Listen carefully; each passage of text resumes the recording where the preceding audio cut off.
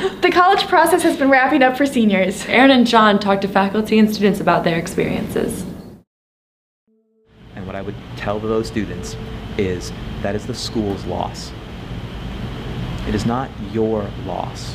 You are not defeated. They missed out on you.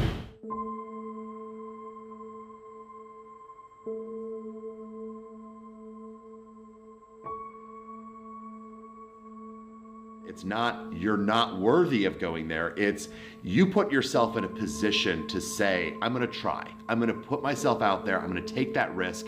And if that risk doesn't pay off, then it doesn't pay off. But I did that. I put myself out there. And I think maybe at Clayton, that's what we kind of need to start articulating a little bit more. But no, I don't think there's any shame, and I don't think Clayton students should ever feel ashamed for not getting into the top tier university or anything like that. There isn't really a lot of evidence that supports the claim that where you go to college makes any lick of a difference.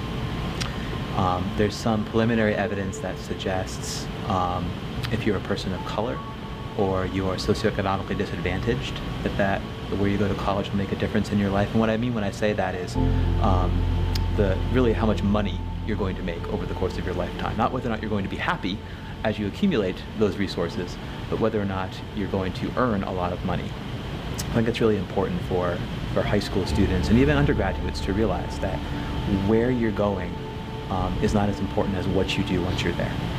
You know, there are always disappointments in life. I think that what the process will allow you to, maybe it's going to be that first rejection, maybe it's going to be that deferral or that wait list, but what do you take from it? How do you learn from that?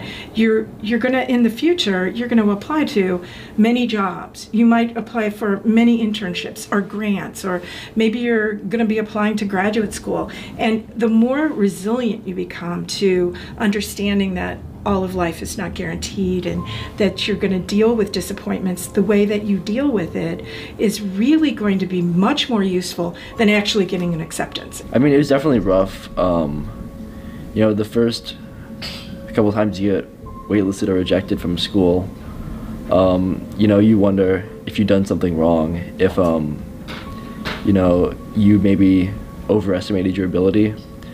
But, you know, all it really took was one or two schools that, you know, I felt like, wow, I got in here, that's pretty cool, to, you know, really boost my motivation and my morale. I don't know that the school, the students, whatever, our community does a very good job of articulating that some of this pressure and some of this competitive drive is actually driven and manufactured by the college admission process itself. Colleges like this. They want to be seen as, we're a Big Ten school, like look at all the awesome sports that we have and look at this environment. And it's like, right, they're selling themselves because they want a lot of people to apply to that school so they can decrease their college admissions rate and look more exclusive. Look at the data, look at the evidence, figure out if you're going to use the ranking system as your sole or primary influential tool, how do you know that one school is better than another? And how do they know when they compiled that list? I was thinking, you know, there's a lot more to college than just the name or how prestigious your teacher is. You know, once you get to a certain caliber of school, you know, it's not like there's going to be there's not going to be a whole lot of differences in the quality of education. You know, it's more about crafting an experience more geared towards you, and I feel like I'd be a lot more happier. Okay, you're going to mourn for a day, maybe a week, but then you move on, because there are always possibilities. The biggest thing I think you can take from this process is to learn to believe in yourself. You shouldn't like choose like one college and make that like, if I don't get in here, then like it's over. I think you have to really keep an open mind and realize that there are a lot of good places to go to.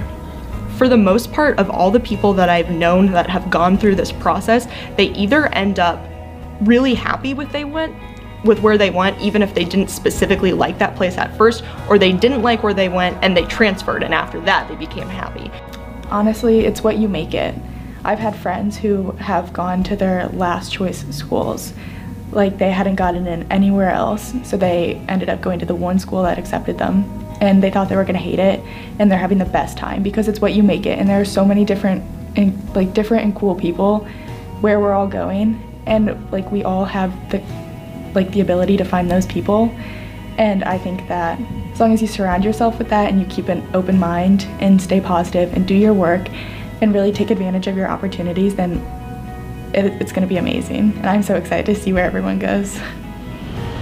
So what does going back in the past and reliving the what ifs and I should haves accomplish? The only thing we can do as human beings is live in the present moment. And we can't travel into the future as far as I'm aware of either. All we can do is live in the present. So if those feelings emerge and they're totally natural, how did that person get in?